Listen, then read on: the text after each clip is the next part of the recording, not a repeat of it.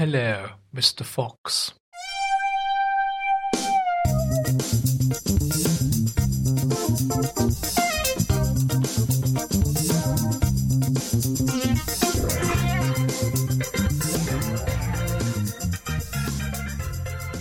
Scotty, I think that we are causing people to overexert themselves. Do you know why? Well, I do know why, but it's I think essentially only you who are causing them to overexert themselves, not me. Oh, so what you're saying is you're disavowing me already. No, it's not disavowing. I am just speaking truth. It's we had a tweet from a partial listener who stated that in the gym he runs while you're talking and stops when I start talking, and he's exhausted. But if you think he's exhausted, think about the people who actually listen. Exactly. I mean, he's only using it as like a background running noise, and he just waits for the tone to change, and then It must be like, if you're being chased by a herd of water buffalo or something that has that kind of background ominous sound. Discussion of file handling. But I have an idea. He could be in the gym right now. So I think if we each said one number or one letter each and kept flipping, he would keep starting until he looked really stupid.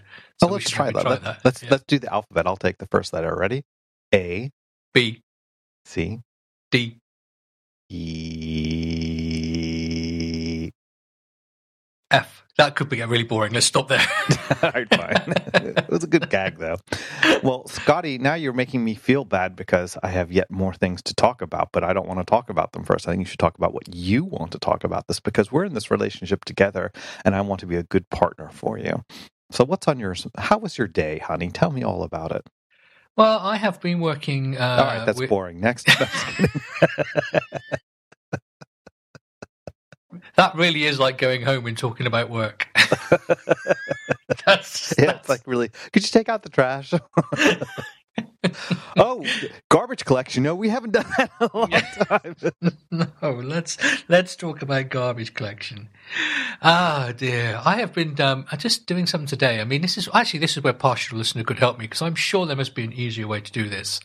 That for various reasons, I'm taking all the different menus in an application I'm looking at, be they in the main menu or be they from the current, what would be displayed as context menus if the context was triggered at that point, and trying to display them in a list, including their keyboard equivalents.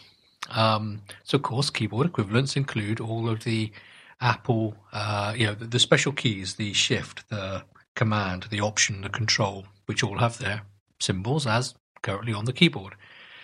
Now, I think there must be somewhere in the depths of AppKit a method that will take a set of key modifier masks and just return you a string of all those symbols. But if there is, I can't find it. So therefore, I'm having to go through the whole, if this is in the key modifier mask, put this Unicode character in. If this is in the key modifier mask, put this Unicode character in, which just feels like I shouldn't be needing to do that. There must be this somewhere. So the whole time I'm feeling like it's, I'm doing something wrong, and that's never a good feeling. I mean, this isn't, I've been doing this the last 10, 15 minutes, which is why I lost time when, lost track of time when you were waiting for me to record this excellent episode of the podcast. So do you know of anything in AppKit that would do that for me, or am I getting this right? I don't, and I don't know why there would be in a public API. I mean, you would think that the folks who make documentation or documentation-like tools would have something like that, because it's got to be a common problem. I'm just curious, are you trying to do something where you as part of a help system, it shows all the commands and then shows their equivalent, or? Basically what I'm doing is a fast pop-up where if you do the pop-up, it will list all of the currently available commands in a big list. Mm-hmm. Let's take a step back. The application I'm working in has a lot of different menu commands, and actually putting keyboard shortcuts on all of them would be a bit crazy. Because there are lots of them, and you would end up with 17 character combinations or whatever.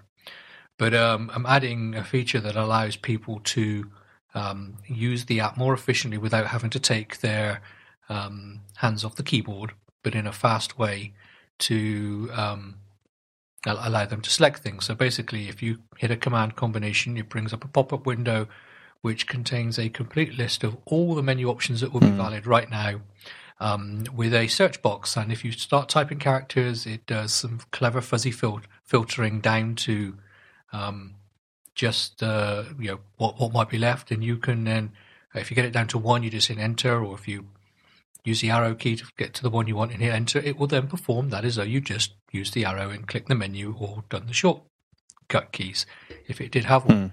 But of course, in this list, I wanted to display the shortcut keys as well, because that will help people learn the shortcut keys for the future, which would still be faster than doing this. But of course, if you just cast an NS menu item, it has a key equivalent property, but that's only the actual characters. That's not any modifier keys, and it has a key modifier flags, a modifier flags property, which is a set of key modifier flags, which I need to translate to a string, just like NS menu does when it's displaying itself, or a glyph of some form, to display in my list. But and that's where I was at. And but isn't the mask something that can be enumerated? And there's only so many keyboard combinations that there exist. There's shift, control, out, whatever those things. There is. It's an option set, so you can't. It doesn't support enumeration. You can say, does it contain? So you can say, and there is a limited set. So you could say, does it contain control? Does it contain option? Does it contain these others? And it's actually not very much. It's like 6 or 7 of them. So you can, the code is, I've actually added an extension to NS menu just to give me this string. NS menu item. But so it's not like I've spent a long time writing code. It's only a little bit of code, but it just felt like code that I probably shouldn't be needing to write, which was strange. But there we are. Yeah, a bit dull. But there we are. Our listeners will be suffering from lack of exercise by now. That's okay. So okay, folks, it's time to turn up those treadmills, to get the gym towels ready and wipe those foreheads and make sure the deodorant is on, because John is about to speak. Johnny, off you go. No, you can't. First of all, you can't just you can't use such a lame introduction. It has to be much more excited. Something along the lines of Scotty. Guess what? Yeah, what? Oh my God, what? I got more listener love mail from what's the new name I came up with? Sammy Seabass. There we go. You will run out of oceanographic references at some point. No, because the ocean will be empty of all living creatures sooner than I can run out of names. No, and it's funny, kind of what it was a question about view composition, and it was an interesting question, and I have to say I like thinking about these things, because they're questions where you can find plenty of different answers about them. Everything from reading the damn Apple documentation, which can either be helpful as a reference but not very good as an inspiration, or you can read kind of oversimplified blog posts which tend to kind of give people the copy and paste solution and kind of prevents them from understanding it. So I try to be helpful in helping somebody get over the problem quickly, but also help them understand and learn things a little bit, because it's helpful in the long run. And I do it because I got that from people when I was learning. So to me, this is kind of like the good karma portion of the podcast or of my career. But it really came down to it's for the Polynome app, which is a complex app. It's necessarily complex, and he brings up an interesting point, is saying that when you have popovers on iOS, they on an iPad it's a popover. Sorry, what is a type of context menu, similar to what you're describing for AppKit for Mac. But for iPhone, it tends to by default it just covers things up. And it brought up a kind of a question that he had of there were multi parts of the question, and one of it has to do with kind of best practices, and one is a very practical, why does this thing I need to do right now not work? And it unwinding it a little bit, it came down to the composition and presentation of views.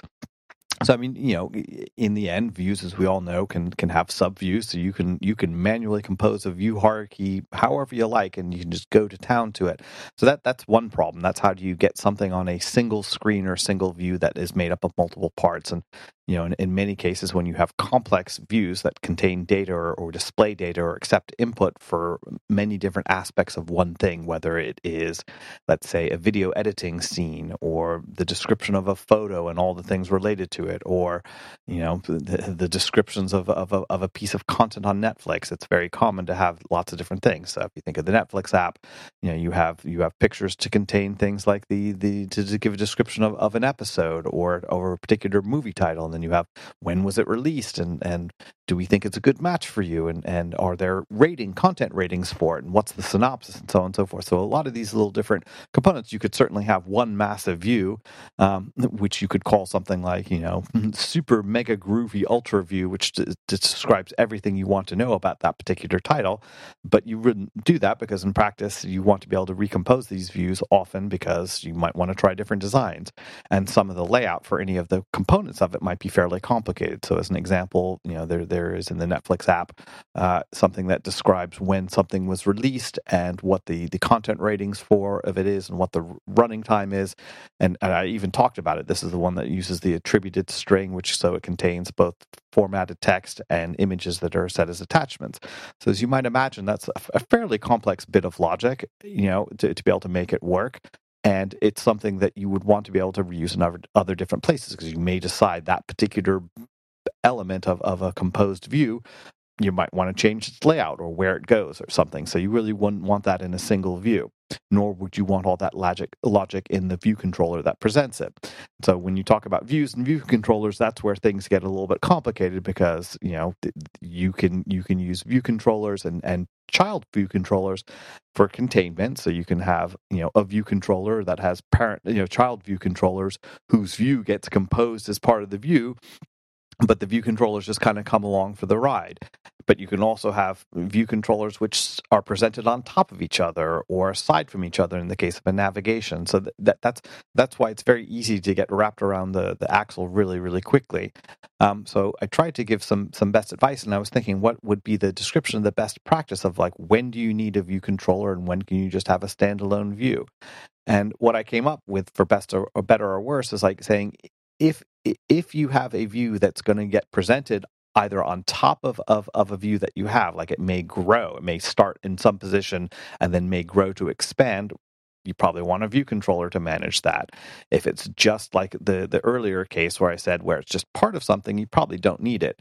And then the question of how do you define, presentation of a view controller, because there are lots of different ways you can do it. You can present a view controller where it goes modally over the screen, whether it obscures the entire screen or kind of lets something be visible behind it, or you can put it on a navigation controller so it can get pushed or popped on a stack, and you can have different combinations. And then of course there's the whole question about animation. How do you do that transition? So that it's obviously a very, very big topic, but I tried to simplify it as best I could. And so I'm going to stop talking because I'm going to actually ask you a little bit. Does what I'm describing make sense to you? And also kind of what would your advice be to a young Jedi Knight in training? Well, I mean, my answer is there is as many opinions on the way to do this as there are people who do it, I think. And of course, you can get down into some massively complex architecture talks about how this should be done. It's not just about display, and as you say, it's about navigation and then computation and where your data is coming from and all sorts of things. I tend to, in the sort of AppKit stroke UIKit model, I tend to treat view controllers and views as the same thing. Together they make up what will be in an if you're talking about traditional MVC model view controller, I think particularly in UIKit, the view controller and the view actually, if in traditional MVC, are making up the view, and then your controller object should be just an independent object of some form, because the view controller is so inherently tied to a view that they're effectively the same thing. So I don't get too hung up on a view or a view controller. I try to keep view controllers doing nothing but displaying data. View controllers shouldn't really be, in my opinion, calculating data. The data a view controller needs should be being given to a view controller by something that does calculate the data, and that depends on what architecture model you're using. Sometimes you can have one of these architectures like Viper, which breaks things down into about 955,000 different objects to do things. I exaggerate, but it's quite a lot. I think on a system that is really, really complicated, and maybe even more importantly, a system that has tens, if not hundreds, of people working on it, the more granularity you get, sometimes the better that is, because it means less code conflict, a bit more ideas of where things go, bit of identification. So, I mean, yeah, I agree that everything you've said about a way to do it is a reasonable way of doing it, and then there'll be someone else who'll be telling you that no, it's not a reasonable way to do it. But it's, I think to me, it's one of these things. It's not about. Obviously, there are wrong ways to do it, but let's not go there right now. It's not about which method you choose. It's about, are you consistent in the way that you do things? Because if you're consistent, you're always going to know where to go to look for certain things that are happening. Whereas if you're inconsistent, you spend your entire time looking for things in code. So I would say, to me, obviously there's always exceptions. Consistency is the most important thing, as opposed to the final choice you make of whether you use a view or a view controller for something. That's actually a really good point. That should be like embroidered on a pillow somewhere, because it's true. It's like, if it's not pathologically wrong, consistency is if you follow the path of much more time spent reading code than writing it. That's a very good answer. I think if you're using view controllers in the way that a lot of Apple sample code or samples use view controllers, where it's actually got business logic in there, it's trying to work stuff out, then I would definitely make the clarification. There should be none of that in a view ever. A view should display what it's given. End of story. So if you do want to use view controllers in a bit more loose way, then if there's any calculation logic, anything to be done, then you need a view controller to give data to the view. But again, I try and keep calculation logic out of the view controllers if I can anyway. So yes, indeed. Well, all right. So I Freddy Fishstick, Sammy Seabass, Charlie Crab, Timmy Tuna. Timmy Tuna. I hope that in the email helps a little bit. See, I think he has absolutely no intention of using any of the advice we're given. He just wants to see how many names we can call him. So eventually, when he files the lawsuit, he has plenty of evidence. And what would be the basis of the lawsuit for, mental anguish? Any of our fractional listeners would qualify for that. And that's the only thing that lets me sleep at night. I know that there aren't enough fractional listeners to a class action make. How many people do you need for a class action? Well, I don't know. It depends on whether you're talking about actual distinct human beings or bits of fractional attention. Yeah.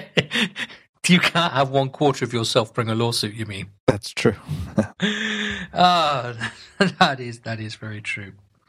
So, what have you? Okay, so you've been now giving listener advice, but what have you actually been up to in this last week? Well, it's coming down to the wire of something that I'm going to be releasing soon, and it's been going back and forth between Node Quarklandia and UI Kitlandia. So this is backend code, which it's an interesting thing. I was getting a little bit not panicked, but all submissions for our endpoints have to pass unit tests. There are hooks that you can't push to master until do it, and that's great. It's wonderful. It makes perfect sense. But sometimes the tests don't pass, and you have a very reasonable assumption that it's not your code that's doing it.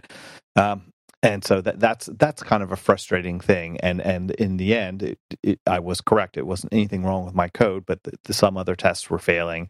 And the fact that the reason why the tests were failing is because they were making tests for something that's no longer valid because it's just not. And somebody else kind of happily had the same problem, and they said, "Oh yeah, and then kind of made the changes." And so it was very easy to solve the problem. All I had to do was merge master into my branch, and then pass tests, and that's great. And it really just comes down to, again, thinking about, like, if you are a sole developer on a project and your only colleagues are the internet, that's a big challenge. I remember what it's like when you're working in a company, in a well formed team. You always have people to ask help for, whether even if it's over Slack and they're sitting next to you with their headphones on. It's incredibly helpful to be able to do it. And it comes down to, again, the case of the best results always come from when you have multiple people looking at it from a different perspective, or have some bit of knowledge that they didn't have. By the same token, the guy who saved my butt on this one, I was noticing something he had worked on, and where he was saying, yeah, and it's like, I have this attributed string, then I asked to put this image next to it, and it was a real pain in the ass. I had to put an image view with it, and have it attached to the other one and calculate. It's like, what's an attributed string? Just use a text attachment. It's like, yeah, I saw that. It's like, and I said, it's really easy. This is how you do it. So, and he hugged me, and which made me happy, of course, because I get no affection otherwise. But it just comes down to, the meta lesson out of all this is that there's no way that you're ever going to solve all your problems in life. So the almost the best thing you can do as a software engineer is learn how to be nice and ask good questions and cultivate a group of people who can help you, who are happy to help you because you're polite and nice, and if nothing else, kind of you remind them of what it was like when you were doing it, when they were learning, and then they have empathy and then say, okay, sure, I'll help you. I remember how much time I struggled with this, and I would rather that new generation struggle with new problems so that things get advanced. So that was good. And then other ones I've taken to I've become so attached to my snarky commit comments, and yes, because I'm an egomaniac, but also I tried to have fun with them, and somebody pushed a pull release, a pull request in front of me saying, like, hey, can you look at this, because this is stuff that you'd put in a while, and it was perfectly possible to remove it. And just because the feature that we were experimenting with, we determined we're definitely not going to do it, and so there was just stuff that needed to be removed. And I had put in some this thing particular problem, posed issues for the whole switch to right to left layout. I'd put something in the comments saying, it's like, in order to ensure Middle East peace, do this. And they thought it was so funny, and then I said, well, much as I'm loath to get rid of I don't mind getting rid of my code, but I hate getting rid of my snarky comments. But I had to say goodbye to them, which was a sign of maturity on my part, I would dare say. And then the last other thing was realizing that spelling actually matters, because it's easy to think that it doesn't, because it's kind of code is not language, but it oftentimes is. And correct spelling does matter, but since you often will misspell something, and knowing that you'll misspell something, you'll define a property or instance variable somewhere, and you copy it and you paste it somewhere else, and nothing makes errors spread virally than copy pasta. So I made a big old plate of copy pasta somewhere, not that big actually, and a bunch of unit tests were failing. And this was an interesting case where the unit tests on the iOS side of it were passing because they were only kind of necessarily checking for conformance to a schema, but they weren't thinking about was the value that was coming back correct in this context. And so the unit tests passed on one side, but logically it failed in another. And I was trying to get to the heart of it, and it is very obscure, but it really came down to, it's like, well, let me check to make sure the API I'm using does work correctly, because there was a change in server-side API, and I needed to adapt to that. So we have this thing called REPLs, as in how to replicate something, and where you can have little snippets of code, and it is the best reduction, like the very, very simplest thing. where you're asking a question about some object, exercising some methods, and getting the return data right away.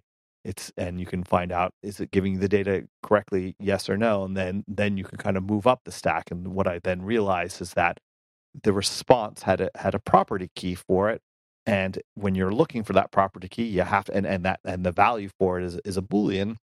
What will happen is if the key is misspelled that you're asking for, it won't find it, and so the default value will be false, which might help pass a unit test somewhere saying that it's valid for the range of possible values, but not valid for the context in which you're asking it, because it masks something. So anyway, I discovered that the spelling was incorrect, fixed it. The sun shone, the rainbows came out of the sky. Everybody started singing, and I think that in reflecting about this, a lot of times what happens is when you're an individual developer, you're responsible for the whole universe. You have to make everything happen, and the universe is, relatively speaking, fairly small, because it just comes down to, does your program compile? Does it run on one or two devices? And that's about it, right? But then when you work on a larger team, you have a much more complicated problem, a much more complicated set of conditions to work with. The answer usually can't be found just by looking in the documentation or looking for code to copy and paste on the internet. You have to actually go ask people, talk to human beings, and since everybody's busy, you have to be able to be very precise about what you're asking them, because they have lots of their own problems to deal with. So it always comes in handy when you can say, this is what I've tried, this is here's what I've tried, this is how I am, this is how far along I am with them. Can you help me kind of understand something? And then people will be able to much more inclined. And you have to give as good as you get. So you have to realize that people are going to be asking you similarly. So my days recently but also in general are kind of help somebody else, ask for help, take the help that I got, finish something. When I'm done finishing something, maybe going back to help something else. It's never just this kind of sole practice where you might have 5 hours, 6 hours straight working on nothing but your single problem. When you're working in a group, you have to kind of work with others all the time, and you can't really get help unless you've been nice to other people. Anyway, this should have been enough to cause our fractional listener to be keeling over right now. And that's he didn't expect it, because this wasn't an announcement of a speech I'm going to give on one thing. It was just like this rambling shit. And even now he's wondering to himself, all right, okay, you're winding this down. Can I please stop?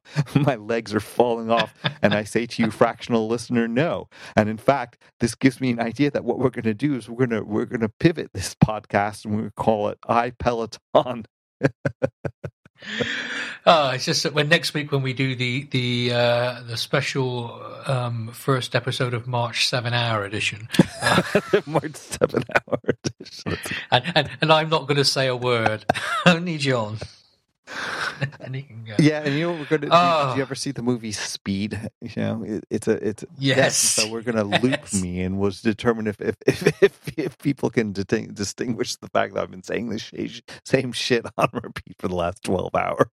So you must be Keanu Reeves, and I must be Sandra Bullock. There we go. The way it's in there. See, I've been. I was going to tell you some of my own more war stories from this week, but you've had so many and gone on so long. There's no time for me, so I'll have to do it next week. That gives you something to live for. Yes, it does. Next week, remind me to begin to tell you my import war stories. Okay. As I've said before, our in Moneywell, we've moved from using core data to just using SQLite. But so of course we have to provide an importer, and import is hard. Lots of things, and I will try and remember to talk about that next week. So I might talk quite a lot about it. In which case, fractional listener, you'll get quite a lot of rest. So control those calories next week. So John, yes, if you control those calories, you don't want a whole lot of copy pasta. Good. John, if people want to thank you for their new level of physical fitness, what should they do there? You can unleash your roid rage on Twitter wherever everybody else is doing it. Where you'll find me as Djembe. That's DJEMBE, like the West African drum. And Scotty, if people want to taunt you about the fact that in a post-Brexit world imports are more difficult than you would have imagined, where might they do that? Oh, look at that! That was good, wasn't that good? Satire and a tech podcast. There we are. I would, I would be impressed if.